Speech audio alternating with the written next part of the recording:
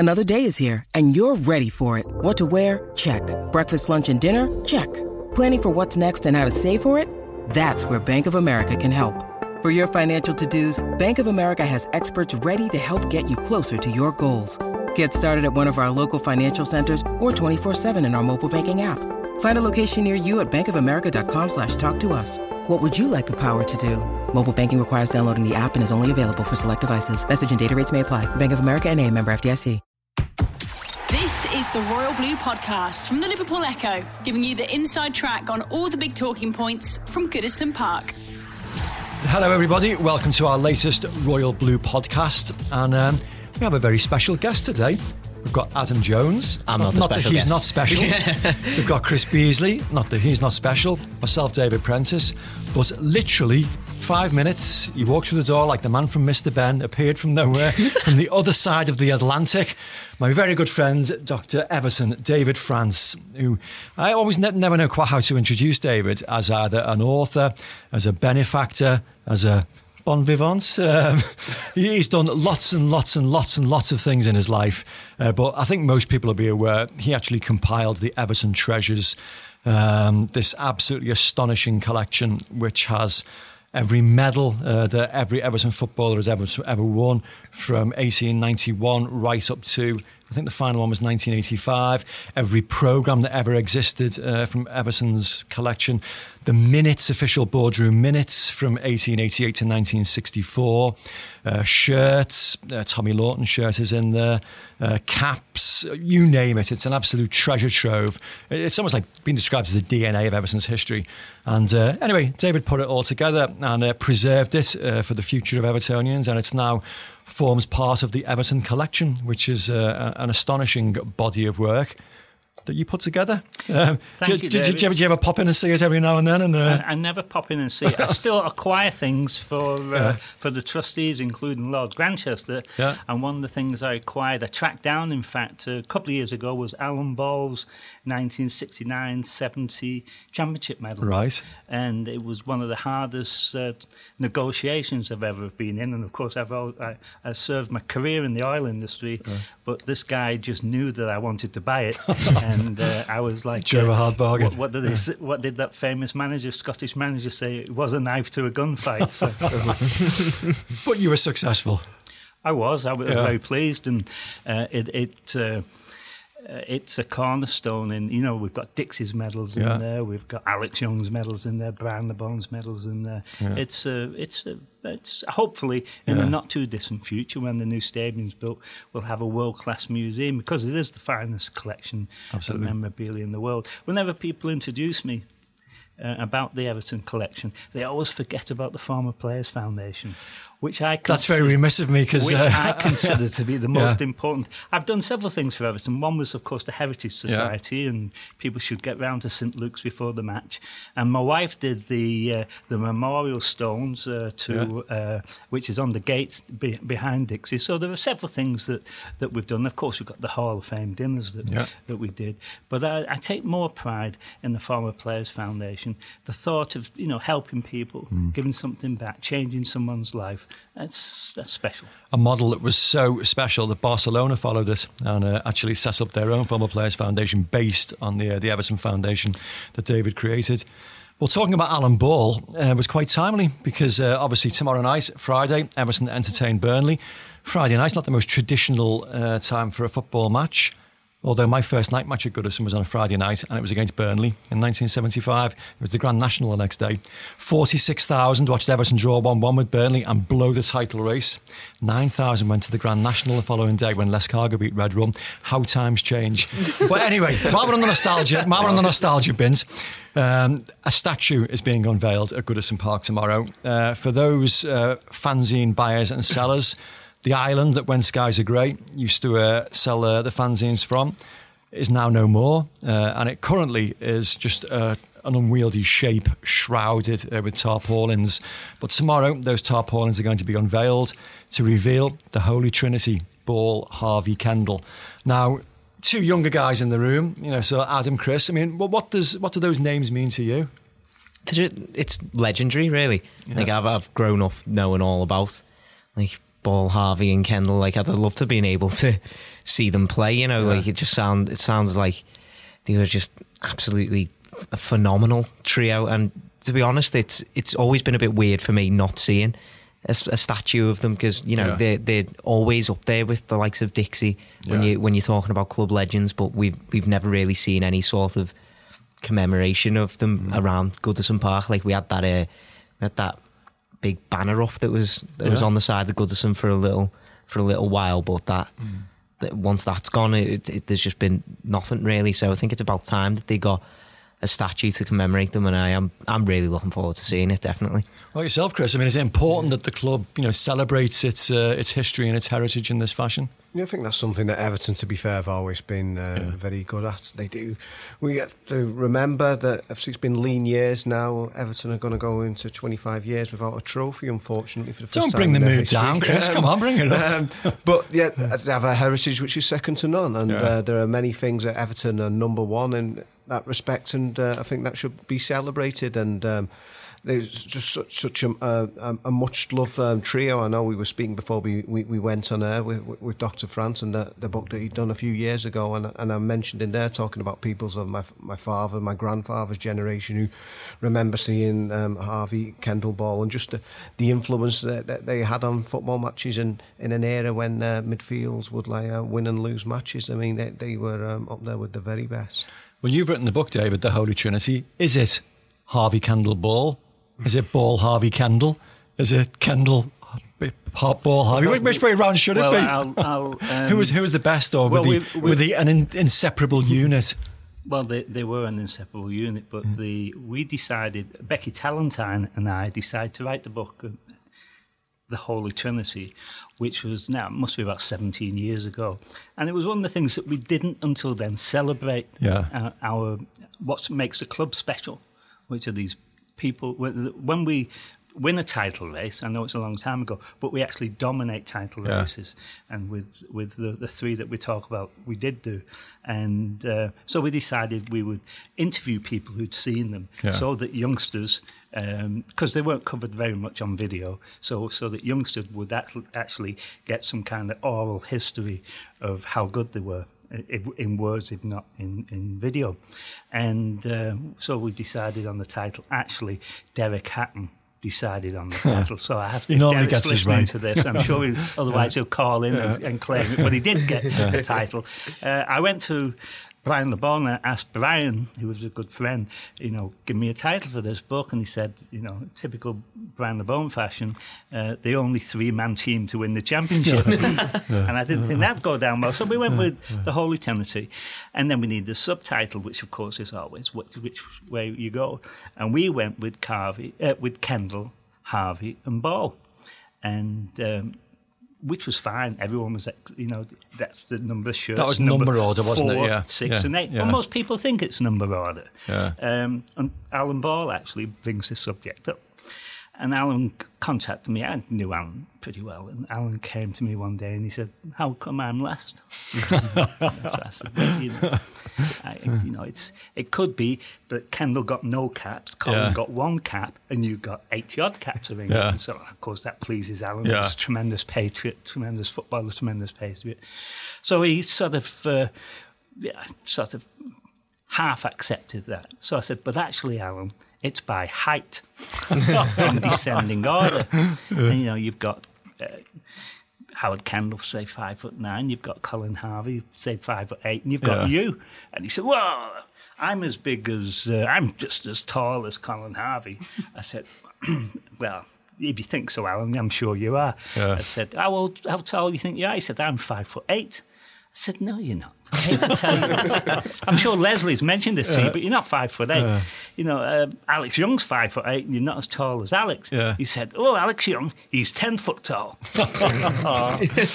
Dave always managed to bring the subject round to Alex Young, his absolute hero. Surely that's the next. That's the next statue that we should have, because in my lifetime, in my brainwashed years, there was Dixie. The greatest name in English football. You have Alex.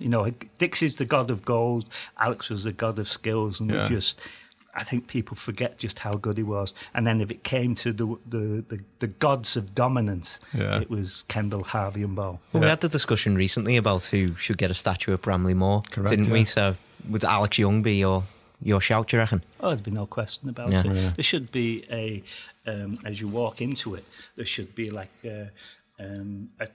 not a tree-lined boulevard, but there should be a statue-lined boulevard. Yeah. You know, no disrespect to Dave's in-laws, but Everton didn't start when Dixie Dean showed up. Yeah. We'd already won the title several times. We had more international caps than any other English club at that time. You know, we'd won more things, I think, than any other English clubs before 1925. And genuine legends, Jack Sharp, Bert Freeman, Fred Geary, Sammy Chegzoy.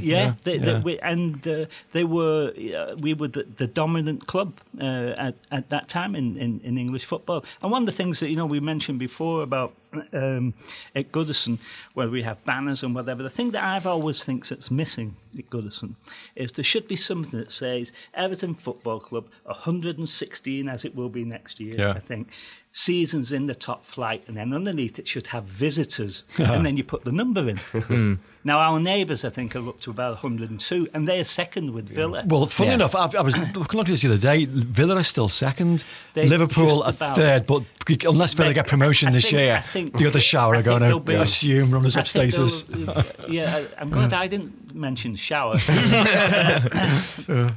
They would be second, but the other teams that are in now in the Big Six, and they are the Big Six, they're nowhere to be seen. They're Johnny-come-latelys. Maybe we should have Johnny-come-lately 82, whatever Tottenham is, or something like that. The only danger with that is I know that Hamburg had a similar thing in the Bundesliga. They had the Bundesliga the clock thing. For the amount of time they've been in the Bundesliga, and they infamously got relegated in recent seasons. But, again, against Could you see Everton getting relegated ever? Ever? I think it's a possibility. I don't think it's a possibility in the near future. I fear long term it would be more possible than winning the title again, unfortunately. Yeah, and there's a possibility that. But I think neither of them are very possible. You know, I don't think that... I can't imagine that I think that there are white knights out there that would rescue us if we got into that state that we're talking about being relegated. I think the last time when we brought Sam in, it was a panic decision. Oh, Farhad Moshiri has accepted that. I couldn't really see that. You know, we were in relegation trouble. We were in. Stewing in a bowl of disappointment. And you know, we like to self-inflict pain on ourselves, but I don't think we were close to losing our top flight status. And I can't honestly see, well, maybe not in my lifetime, but that I don't. Dave can add to this. I'm not in the best of health, so maybe that won't be too long. He's looking fine, listeners. Don't worry about that. I said to him before, he's a good strong handshake. He's okay. Oh yeah, absolutely. Right. No, David's had he's had a few sort of health issues over the last few years, but he's looking pretty good today. And Everton are going to put a smile back on his face tomorrow night, send him back over the Atlantic with a spring in his step, because final home match of the season against Burnley. It's a Friday night, which not always that popular. So staging a game then. Although I don't mind it. I mean, we played Watford on the last game of the season a couple of seasons ago, and it was quite a good atmosphere. Everton won the game, which always helped. I mean, does it bother you, Friday night football? I'm actually quite happy with it. I think it, like as you say, it will help the atmosphere. There's. No, it's an old cliche, but there's nothing really like Goodison Park under the lights, really, is there? And I think over the last few weeks, we've obviously had some really big teams coming to Goodison, and the atmosphere has matched those teams every single time. Starting with that Merseyside derby, it was absolutely incredible. I think the match against Manchester United a couple of weeks ago was the best atmosphere I've heard at Goodison in a long, long time. And I think there was a danger with a side like Burnley coming. We've seen in our last few away games maybe a little bit of complacency has come into the side a little bit. We're thinking, we don't need to try as hard against Fulham because they're not as good as Manchester United, and they absolutely proved us wrong. I don't think it was necessarily the case against Crystal Palace, but it was another frustrating sort of game. So with Burnley visiting, you were just thinking maybe a bit of complacency would come in, but fingers crossed now with it being under the lights, the Gladys Street's going to be amazing again. I'm expecting to see loads of flags, banners. The Z-Cars siren's going to be back. I think it's going to be a really, really good atmosphere, and fingers crossed the players can stand up to it again. Which begs the question, I mean, do we play, obviously you play every single game for 3 points, you want to win every match, but Europa League, given the way Wolves are finishing the season, looks more unlikely now than it did, sort of a week or two previously. And clearly it still depends on Man City winning the FA Cup as well. So bearing in mind that, Wolves are now in pole position to clinch that Europa League spot, does Marco Silva pick his strongest team imaginable to try and, sort of make sure we get those 3 points? Or does he, I won't use the word experiments, but, make 1 or 2 changes? Possibly bring in Ademola Lookman, possibly bring in Tom Davis, maybe John Joe Kenny. Just with next season in mind, is that something you would consider doing for tomorrow? No, I think if I was Marco Silva, I'd try and win as many points as he can. Yeah. I think we've had a good run, a decent run in the last 8 or so games, but this season has not been successful by any shape or form. I think it's very disappointing. I think he's fortunate that he's not been criticised. His job doesn't seem to be on the line that we know. But if I was him, I'd put on, and I would continue to put out the best team that he can. Yeah. Burnley will give anybody a game. They'll be up for it. There will be a few tackles like there should be flying in, and I think Everton need to be doing the same thing. Mm-hmm. I think I don't think we'll qualify for the Europa League. I would like to have qualified. I know most people say don't, but unless you qualify the Europa League, people don't know who you are in Europe. We've had this argument in this room. I'm with you. How are you going to attract people if you have no European pedigree? Current European pedigree, even if it's the Europa League. No, I think we go out, put up our best team.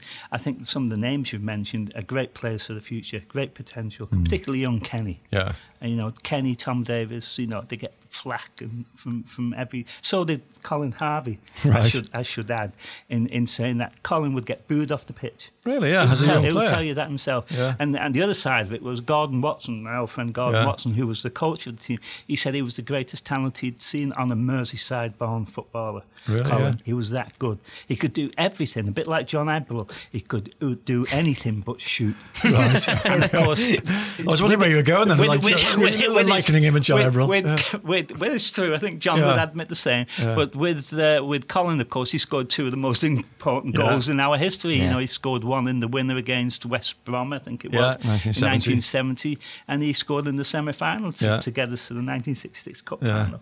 But I wouldn't bet you, I wouldn't put my wages on him scoring. What about you, Chris? I mean, would you mix it up at all, or do you agree with David? Do you think you should go as strong as possible? I'm totally with David and the manager on this one. He was quite clear today in his press conference that he says it's not in Everton's hands, and again, like David, I believe that they ultimately won't get Europa League qualification unless Wolves suddenly implode. That they should be going out to be in Europe as often as possible. Marco says to be in every year if possible to keep the club growing, and it's all about this idea of improving the kind of stature that the club has, the kind of players that they attract. And I think it's quite a small-minded mentality to go, we don't need Europe. I think it's the sort of thing that the small clubs do. And, Burnley gave it their best shot this season, and they fell short, but Everton should be aspiring for much higher than that, and they should be aiming to be doing well in the Europa League. I mean, we've seen the likes of Arsenal and Chelsea this season. I mean, Everton should be going all the way. In a way, it's actually the most straightforward. I wouldn't say straightforward, it's quite convoluted in the amount of games you have to play, but it might actually be easier to ultimately get Champions League football by winning the Europa League than getting a top 4 spot. That's a very good point. And we need to be winning things, anything. I mean, it's great David Unsworth doing the magic he's doing with the under-23s, but we need to be picking up trophies. Any kind of trophies. It's either then or we've got to invite those guys from South America again and beat Everton Chile for the Everton trophy. But we need to be winning trophies. Picked up the Sport Pacer trophy last year against Gormach. I believe we're going back. I as an American, I've lived in America for 40 years, and I've seen British football, Premier League football, EPL football as they call it, from the eyes of America, and I'm the last one to say that there's a big 6 teams, but there are big 6 teams. Before I came away, the young guy, who's the executive of Liverpool, he was on talking about the world of football. He was on network television in the United States. He lived in America for a long time. Peter Moore, yeah. And he was promoting Liverpool, promoting it as being on the vanguard, at the spearhead of world football. And he's right. They are. And, and of course they're going to tour the United States. I think they're playing 3 or 4 games up in stadiums that hold 100,000 people. Big stadiums, big when time. they played Manchester United last summer in Michigan, was they it? played in Ann Arbor, house, They're playing at Notre Dame, they're playing at Yankee Stadium, they're playing at Fenway Park, which of course their owners own. And as a joke, where are we going? We'll be going to Rochdale, Bury and Preston. Yeah. So you like a good night out in Preston, don't you? there's no such thing as a good night out in Preston. No, it's just that they've got ambition. It's hard for me to say that. They've got a vision, they've got a plan, they've got ambition, and they're executing it, as are the other big 5 teams. Yeah. And I hate to say it, but we're slipping behind, and it takes a miracle to change things on the park. You have to throw a lot of money at it, and it takes an even bigger miracle to change it off the park. So I can take it you're not going to be hopping on a flight on July the 7th to Nairobi to watch Everton play. Who are they playing, Chris? You've written the story this morning. They're playing a team called the Sharks, and they're playing in Nairobi at the National Stadium. Like I said, they were in the National Stadium of Tanzania 2 years ago in Dar es Salaam. Obviously, it's big in that region with Sport Pesa being based there. The club sponsors, they're out of Kenya. Gor Mahia, who are the most successful club in Kenya, been Everton's opponents the last 2 times. But it's a different opponent. This team, very much up-and-coming force in Kenyan football, but they're playing it at the National Stadium in Nairobi on Sunday, July the 7th. Well, that caught my eye, July the 7th, which was a week earlier than last season's start time. Last season, obviously, the, should we say, famous or infamous ATV Erdning game, which wasn't really a football fixture. It was just a glorified kick around that finished 22-0. But this is a serious fixture, against an African team. July the 7th, though, that's an early start, isn't it? It'd be great though if we spotted some really good talent there in Africa. Yeah. I mean, I don't know what. Well, it exists, yeah. I don't know what the pedigree is in that part of Africa, but wouldn't be I'd have to eat my words if we actually picked up 1 or 2 of them. I think we need to have a plan of words that we're going to target. Obviously we've got a sponsor there, but even when we had Tim Cahill, we had no presence in Australia. They used to have a big banner of a mural of Tim Cahill hanging from one of the big high-rise office buildings in Sydney. And, of course, he was in his Australian colours. There was no mention of Everton there. Yeah. When we had Landon, and we had Tim Howard, the 2 big names of American football ever. Yeah. And we had them. Did we tour? No. We went to Philadelphia one time and we didn't play Tim Howard. So we really haven't seen... It's not too late. But there's a lot of people now have wised up to the fact that there's a big audience in North America. The Royal Blue Podcast from the Liverpool Echo. The Royal Blue Podcast from the Liverpool Echo. Well, the structure of the club has changed quite significantly in the last couple of years. So we have a new director of football now who's recently been elevated to the board, and hopefully we're making decisions like that. We have a chief executive that's been in situ for only a year now. Changes at boardroom level as well. So, hopefully we will see a shift in the thinking of the club and the ambition of the club. It's going to be hard for us to attract the very best people on the pitch, and it's going to be hard for us to attract the very best people off the pitch, which we need to. But I do think we've got some very good people at Everton. I think Denise and her team are quite outstanding. It's just such a big job that they've got to do. Yeah. Mm-hmm. Well, yeah, I mean, I was over at the Royal Liver building this morning, and they were talking about the changes that they're planning to make at Goodison Park, even so in time for next season. They're talking about moving to a new stadium in 3 or 4 years' time. Yet they are still making changes to Goodison Park, still trying to make the place so look as as sophisticated and as polished as possible. The hospitality lounges especially are going to get significant makeovers, but that's for next season. That's for work during the summer. Before then we have 2 matches. We've got the Friday night game against Burnley and then the final match of the season at Tottenham. So what are we expecting tomorrow? Burnley, do they have the flip-flops on? Are they going to be, sort of on the beach, or are they going to give us a tough old game? Not going to have flip-flops on, are they? I think we saw that in their match against Man City. Yeah. They went, I think probably the best way to describe it is they weren't very ambitious against Manchester City. They had a very strict game plan, and I think the game plan was try and get a point out of that match against Man City, but they were so close to doing it. Obviously, that goal line technology, they were goal line technology away essentially from getting a draw. I thought they looked defensively very well organised. They limited City to a handful of clear-cut chances, and they're the best attacking team in the league. They've scored well over 100 goals. I think they've scored like 150 goals or something like that this season in all competitions, which is an absolutely outstanding figure when you look at it. And they had a lot of trouble getting past Burnley. It'll be different for Burnley travelling to Goodison Park, obviously, but I think we saw the issues last week that Everton do still struggle with teams who set up, like 2 banks of 4, try and get as many men behind the ball as possible, and they just say, break us down. I think that's essentially what Crystal Palace did to us last weekend, and we struggled to break them down. So hopefully Marco Silva will have learned from that. Hopefully the players will have learned from it as well, and we'll be able to attack Burnley in a bit of a different way. I think if we got an early goal, then fingers crossed we make proceedings a little bit easier for ourselves, because the longer it stays 0-0, the more frustrated everyone will get, the more confidence Burnley will take from that. And as I say, I'd be surprised if they came looking for a win, but I think Everton have to absolutely need a win. So we may have to be patient, I think, tomorrow evening.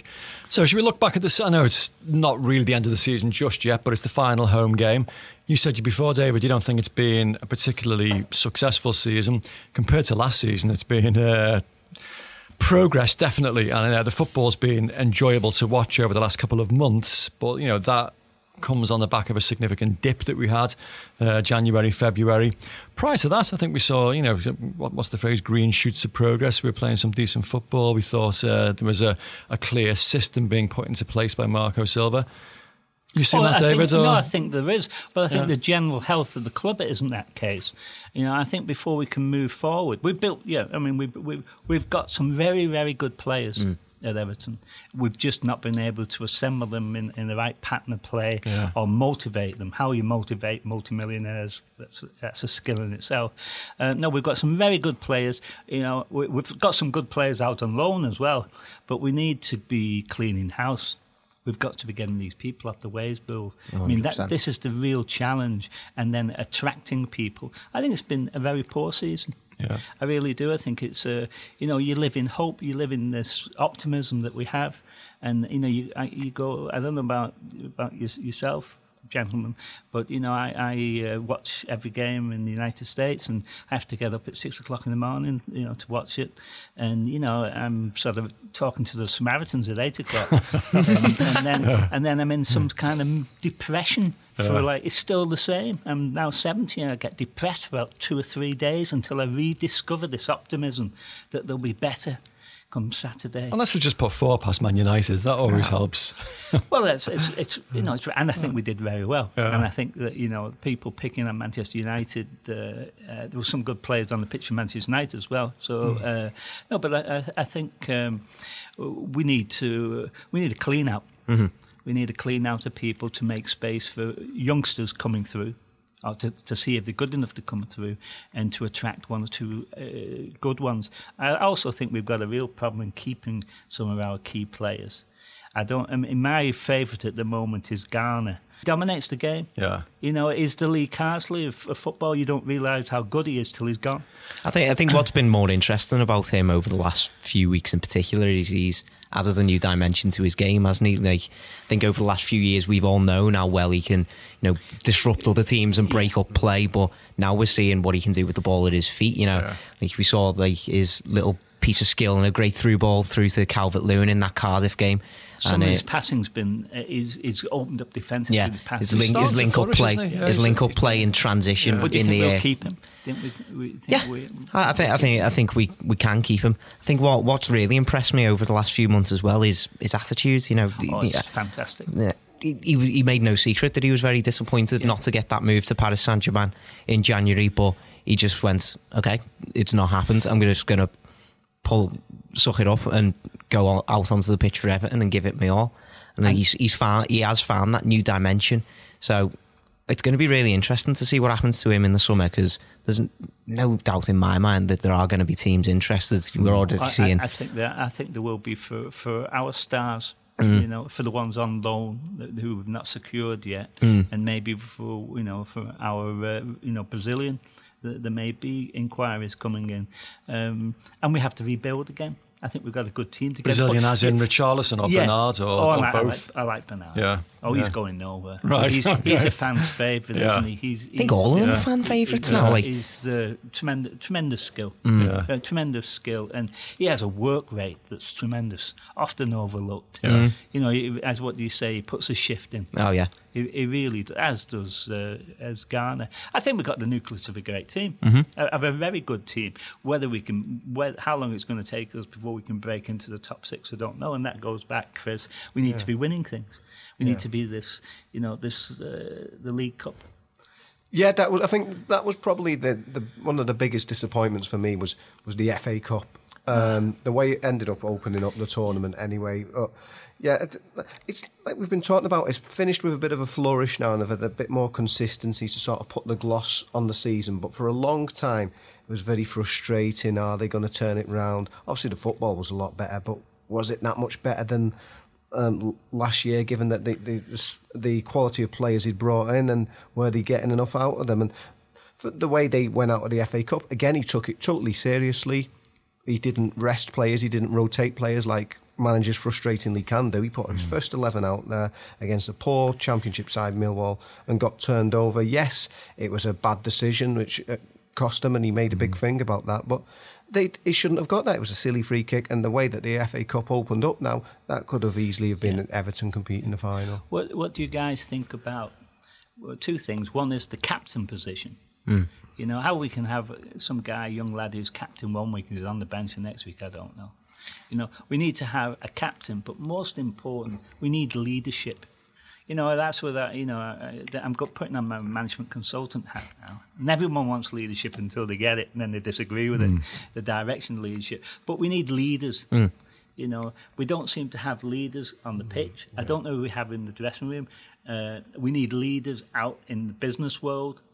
We need a clear direction and clear goals, not 10 years time strategy. Clear goals, where we're going to be 2 years from now, 3 years from now, and the likes. What my question is what do you think about Michael Keane's performance in the last few months? Fantastic. And what do you think about his potential for being the club captain? Well, I like his performances. I think he's been improving as the season's gone on, and he looks like the England international that we thought we'd signed. As far as captaincy material goes, I'm not so sure. I mean, when he signed for Everton, I was told by a pal of mine who's a Burnley supporter, and he said, yeah, he's great as long as he's got a dominant centre-half alongside him. And I felt that, that was apparent at times, so he appears to need, if not that guidance, certainly that, sort of character alongside him. And then, he seems to have developed a bit more as the season's progressed and assumed that responsibility. But giving him a captain's armband, would that be more responsibility than he could handle, or would it bring him out of himself?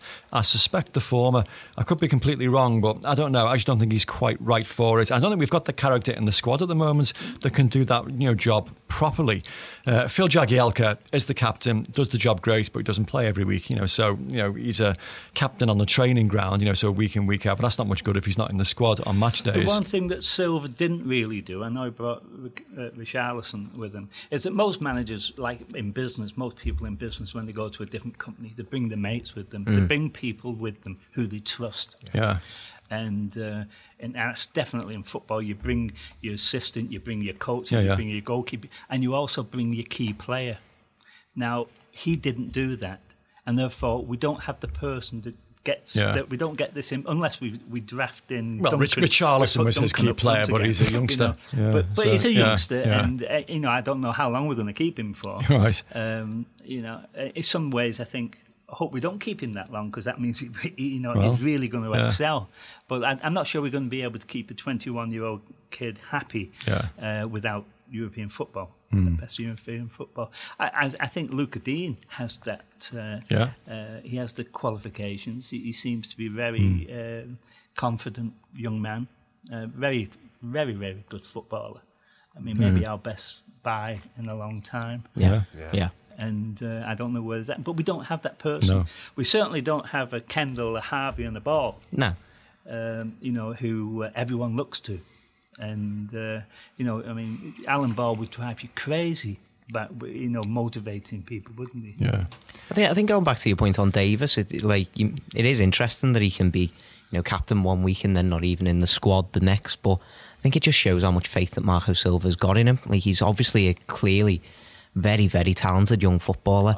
And, Silva addressed this today. Like, people forget that he's only 20 years old. Like, he's been in the squad for so long now. Almost like 2.5 years that he's been, almost the first team regular in the squad. You just forget how young he is. Like, he's not really meant to be a Premier League regular at this age. And I think the amount of faith that Silva can show in him, like he said, he chose Davis to be captain because of how long he's been at the club. He does understand Everton. He's been at Everton now from such a young age that I think he can grow to be Everton captain in the future. I think he'll certainly grow to be a first-team player. I think we forget that he's playing against and with some of the best in the world on a weekly basis, and it's a big jump up. The last time I was over, a couple of years ago, I went to, on a wet night in Southport, I went to see David Unsworth's team against Portsmouth, it was, and I wanted to see Kenny and the young centre-half who went to China. Tyus Browning. Yeah, he had an excellent game. But Tom Davis just stood out, head and shoulders above anybody, in that league. Absolutely outstanding, wanting the ball all the while, dominating the game. I think given time, I used to always say about Evertonians, we like to eat our own, don't we? We do. Beat Tony Hibbert or Osman and the likes. We can be very demanding of them, which I think is very unfair. I think Tom needs a little bit of support from people. I think you see it when he goes like for England's duty, with the under-21s, and you see him play. Whenever I see him play for the under-21s, he just stands out. He's a class above, and that's now him playing against other players of his age group, and you can see he's just miles ahead of so many of them. Do you think the stars of the under-23 team are going to make it, though? Do you think they're good enough to step up? This under-23 team's really interesting because, for me, it's very different than the under-23 team the last time they won the league, because you had players there like Kenny, Dowell, Davis, Calvert-Lewin. They'd all made their first steps into the first team already at that point. There's not really many in this current under-23s team who've made that jump yet. That's where the Europa Cup comes in handy, though, isn't it? Exactly, you can give them, I think when we've played some, what do they call them, dead rubbers or whatever. I'm not sure what that means. Krasnodars. We play some, and we can throw some people in, can't we? Just to give them the experience of that. So it does, there is a benefit from it in that way. I don't know if they're good enough for these lads to stand up. We've certainly got some exciting young players. Well, we've got this kid every week. He's like Dixie, the Sims guy. Ellis Sims. I've never seen him play, but I imagine as a big brute, much bigger than the kids he's playing. Essentially, the under-18s is very different, and I think, not to belittle him in any way, but I think he needs to make the step up to the under-23s first before we're talking about him, possibly getting into the first team. I think in the under-23s, Hal Virginia is a really exciting goalkeeper. I'd like to see him involved a bit more around the first team, possibly next season, depending on the future of Stecklenburg, of course. And then Josh Bowell has been playing very well over the last few weeks. Anthony Gordon's made the step up from the 18s to the 23s, who I think... The young centre-half we bought from Newcastle. Lewis Gibson. He's a fantastic... Gibson and Feeney are two dominating centre-halves, really, for the under-23s. And, Feeney has made that step. I think he's played in Europa League for us. Did he play in that game against Lyon? Apollon Limassol, was it? Yeah. So he's already made that step up, and I wouldn't be surprised to see him involved more next season. Depths of pessimism now, and this is typical of being Evertonian. Is you get 4 Evertonians together, and within an hour we're optimistic. We're going to conquer Europe, aren't we? There's no stopping us now. And not only that, we've got all these youngsters coming on. exactly. I think we're going to win the league every year for the next 10 years. Right. Well, while we're on this, while we're on this upbeat, sort of curve, we always bring these discussions to a close by predicting the results. And I think we've gone through an entire season so far, and never got one right, have we? So, this is where we're going to break the mould. Somebody here is going to get the correct score. I mean, sometimes we get the fact that Everton win, Everton draw. We never ever predict a defeat, but we sometimes get it right. No one saw Man United 4-0 coming. I think Adam normally goes for the optimistic show. Yeah. And even you went that optimistic. I predicted 4-0 against someone. Arsenal, was it? Or it was someone mad. Yeah. So anyway, Chris, you kick us off. How are we going to fare tomorrow night against Burnley? I'm going to be very specific, and I'm going to be optimistic as well. I think that another clean sheet for Everton's improving defence, and it's going to be 2-0 Everton. They'll go one ahead, and then Burnley will have a bit of a go second half, and I think Everton catch one a break 2-0. Very specific. Well, Adam, are you going to be as optimistic as that, or are you going to... Going to be more optimistic. Go on. I've praised Burnley now, so I'll also say we beat them 5-1 on Boxing Day at their place. Yeah. So Silva obviously knows how to play against this kind of team. They're obviously in a bit better form now, but I think if Everton get an early goal, then it'll be a lot more comfortable than I'm predicting 3-0. I'm happy to hear that. I'm going to go with Chris's shout. I just think a clean sheet again, defending very, very well at the moment. Depends on what he does with the team selection. I think he will go strong. I think we'll probably see Schneiderlin and Gay in the middle again. I don't think we'll see any changes at the back or up front, to be honest. 2-0, and I'd like to see Dominic Calvert-Lewin get a goal. That's the only thing that's been missing from his game in recent weeks. I think it'd just be such a boost for him, so going into the summer, and for a reward for the efforts he's put in recently. So I'm going to go for a 2-0 home win with Calvert-Lewin getting one of the goals. So, Dr. France, give us a nice optimistic... I will give you a prediction that you've never had before. Huh? Not that I've listened to all of these podcasts, but I think it'll be a good game. The lads will show up. No flip-flops. Burnley will show up. Yeah. We'll win 2-0. But on the 80th minute, the floodlights will fail. So in the 75th minute, when we can't find David, he'll be round messing with the fuse box. Right, well, thanks everybody for joining in today. We're, like I say, a very, very surprise guest in Dr. France, and it's been a pleasure to have him here. We'll be back next week, where we'll look back on the Burnley game and maybe look a little bit further forward to Tottenham. Thanks for joining us. You've been listening to the Royal Blue Podcast from the Liverpool Echo.